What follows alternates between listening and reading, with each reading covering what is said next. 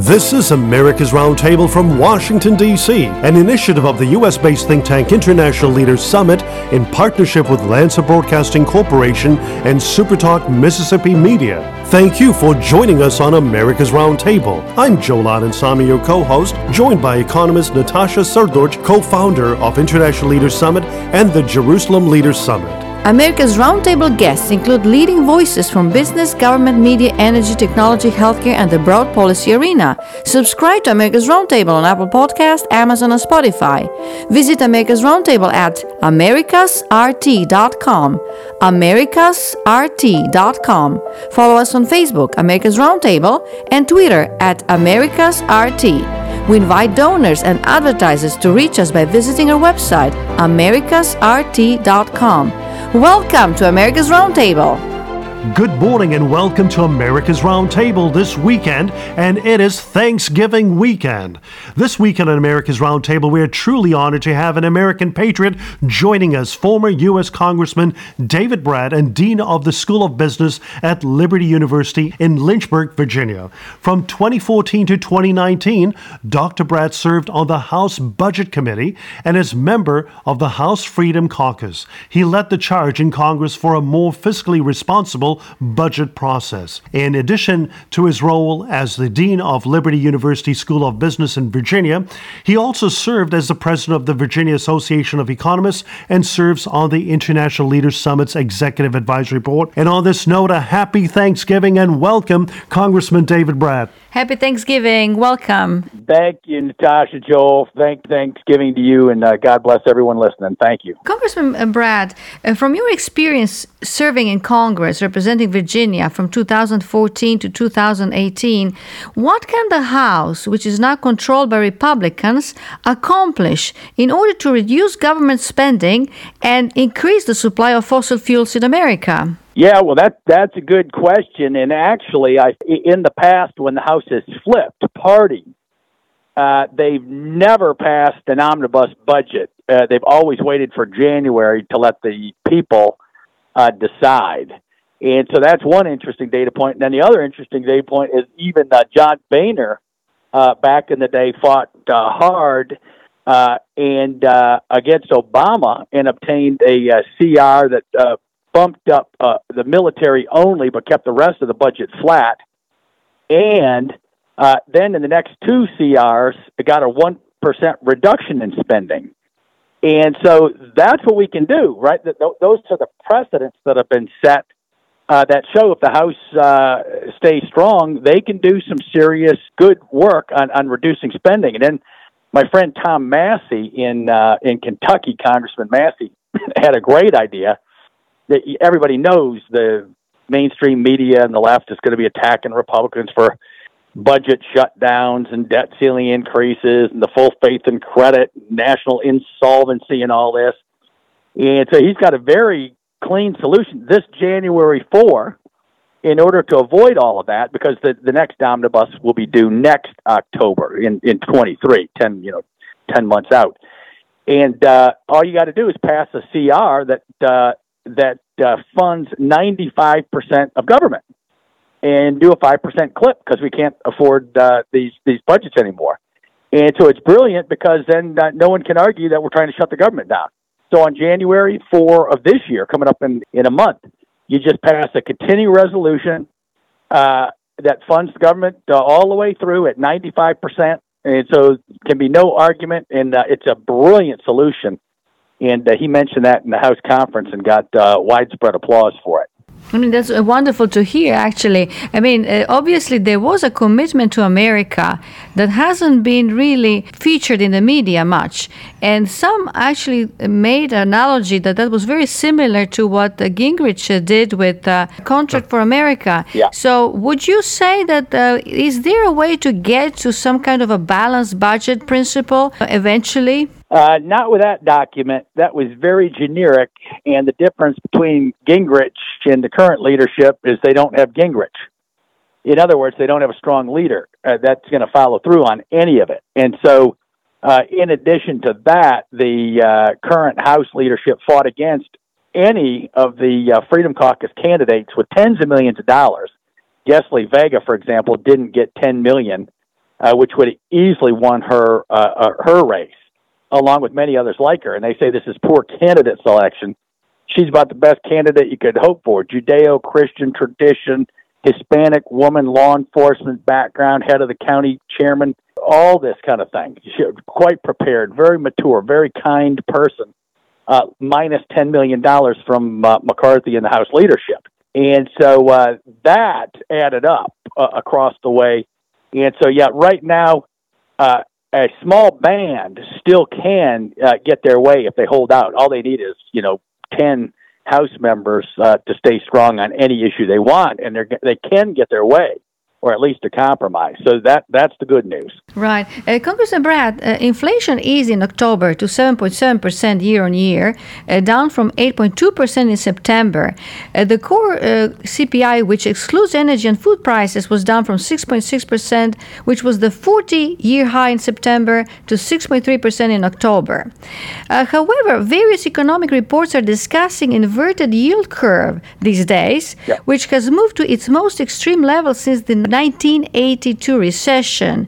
And whenever there was a large drop in long-term bond yields combined with higher short-term yields over the last 2 decades, in each case, a recession followed. Now, based on the leading economic indicators and taking into account the Treasury yield curve, would you say that America is heading into a recession? Yeah, I don't think there's any doubt about it. I think it's 100% of economists are saying, and I'm not joking there's going to be a recession in the first and second quarters of 23. It's just a matter of the degree. And what did you lead off on that question? You led off with something interesting there, too. What was the first part of that question? Right. So the first part is that inflation is going down. Yeah. Someone would take that it peaked already, right? Yeah, and that's a little bit of mythology also from an economic point of view. The economics literature is pretty clear, and Deutsche Bank put out the mature mainstream position within economics, and that is, and this is a 100-year study with over 100 countries. Anytime your country experiences over 9% inflation or 8% inflation, which we did, everybody starts singing all this nice cheerleading songs about how inflation's on its way down. The facts show that once you cross 8 or 9%, you will have at 5 to 6% inflation for the next 5 years. So even though it appears to be coming down a little bit right now, it's baked in the cake, right? And so you've got the wage rates now in the labor markets building in these inflation expectations, and all the evidence shows from the mainstream economics profession that you should expect to have at least 5% inflation for the next 5 years. And even the Fed says they're not going to be anywhere near their goals until 2025, which is, over 3 years out. And the reason that is because monetary policy has at least a 6-month to 1 year lag. So they're bumping up the federal funds rate right now, right, to 2%, 3%, 4%. Most people say they got to get to 5%. So they're not even done going up. And then it takes a year after they raise those interest rates to have the economic impact to slow down the economy and get rid of inflation, right? So then it kicks in a year later, and then you begin the process. And so that's why the Wall Street financial crew and the Federal Reserve all have the incentive system on their side to report positive, happy news, right? Wall Street, JP Morgan, Chase, all these Merrill Lynch, all the brokers, they want it. You never hear them say bad news, right? It's always things are going to be great. The market's going up. It hasn't been true for the past 20 years. They've been dead wrong on all their forecasts. So go look up that Deutsche Bank paper if you're interested. Right. And, when we look at Milton Friedman's definition of inflation, as he defined it as too much money chasing too few goods. Yep. And if we turn to the supply side economics, starting by increasing domestic supply of fossil fuels, which would bring down the cost of energy, spur more economic activity, more production, wouldn't that higher economic growth and more goods to absorb that excess of money have accomplished the same goal rather than further increasing of interest rate, which combined with increasing government spending and printing money are resulting in slowing down of growth and upward pressure on inflation? Yes, but as Milton Friedman said, money is the ultimate determinant. So you could do whatever you want on the supply side with oil and energy, which is hugely important and obviously does trigger and sustain inflation. But right now, it's important for everybody to realize we're still stimulative. Our monetary policy is not contractionary. But the news you hear, you would think they're causing Armageddon and the end of the ages. But the reason you know that is because the inflation rate is still 7%, and the interest rate is only 4%. So you still have negative real rates, which is very stimulative. And so we still got too much money, and then we'll see what the House and Senate do in the lame duck. If they spend another couple trillion, then the energy policy doesn't matter at all.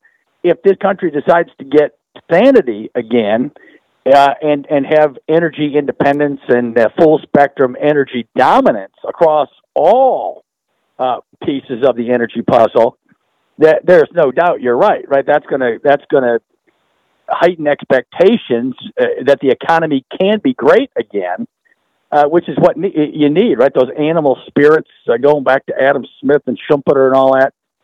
You got to get that. And energy, having a renewed real energy policy instead of an environmental religion, right, with this COP27, Germany's going to freeze this winter, and their elites are over there doing more crazy progressive liberal energy policy. You just can't make it up. And so I wish the American people would understand these things, but apparently they don't, judging based on the last election cycle.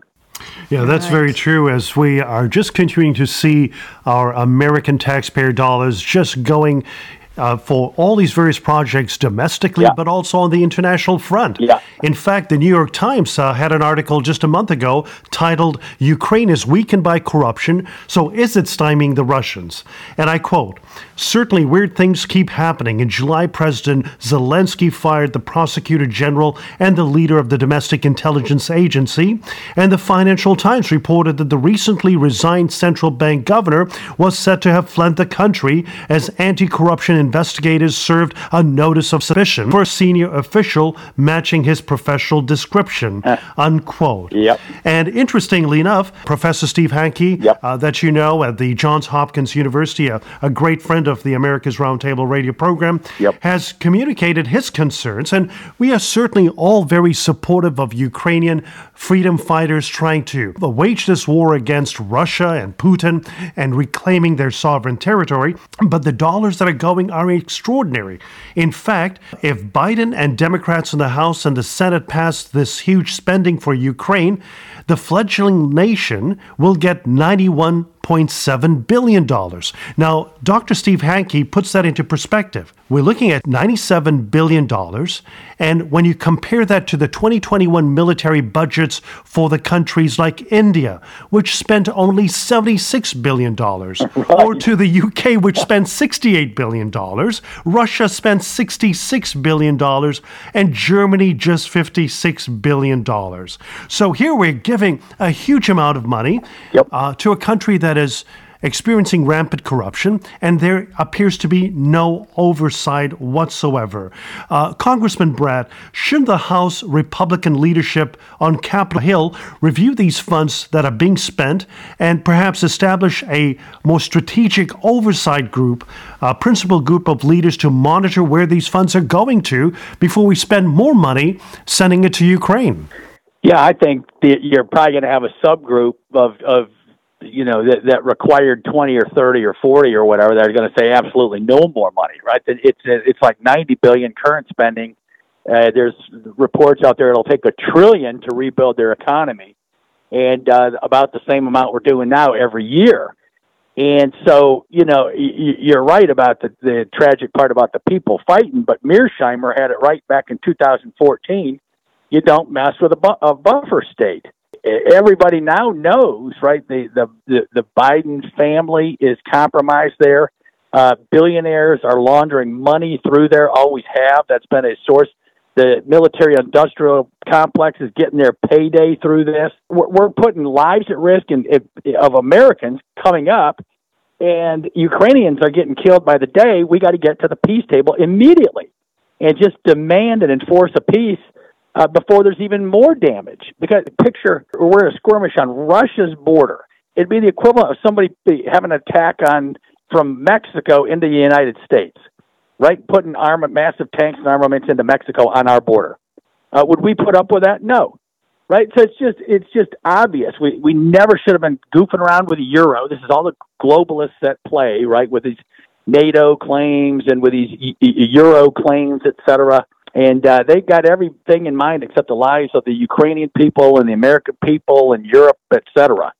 And so it's a disaster. And I think the American people are going to call for a swift retraction of this spending. Absolutely. Congressman Dave Brat, we always appreciate your prudent counsel, your straightforward talk on some of these key issues of our day.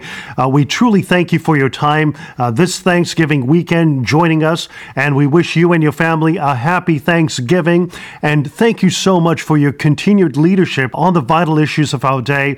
And we certainly appreciate your leadership at Liberty University in Lynchburg, Virginia. Thank you, Congressman Brat, and happy Thanksgiving. Thanks to both of you. And people can look for this economic stuff at Brat Economics on Getter. And you'll find all the economic papers and backdrop for what we've been talking about. And then tonight I'm on the War Room at about 6 p.m. for a special hour-long Thanksgiving piece on the Judeo-Christian tradition and all the principles and theology and philosophy that's made this country great. Wonderful. Thank you so much indeed. Thank you. And blessings to you. Blessings. Blessings back, you guys. Have a great day. This is America's Roundtable from Washington, D.C., an initiative of the U.S.-based think tank International Leaders Summit in partnership with Lancer Broadcasting Corporation and SuperTalk Mississippi Media. Thank you for joining us on America's Roundtable. I'm Joel Anand, your co-host, joined by economist Natasha Srdoc, co-founder of International Leaders Summit and the Jerusalem Leaders Summit. America's Roundtable guests include leading voices from business, government, media, energy, technology, healthcare, and the broad policy arena. Subscribe to America's Roundtable on Apple Podcasts, Amazon, and Spotify. Visit America's Roundtable at americasrt.com. americasrt.com. Follow us on Facebook, America's Roundtable, and Twitter at americasrt. We invite donors and advertisers to reach us by visiting our website, americasrt.com. Welcome to America's Roundtable.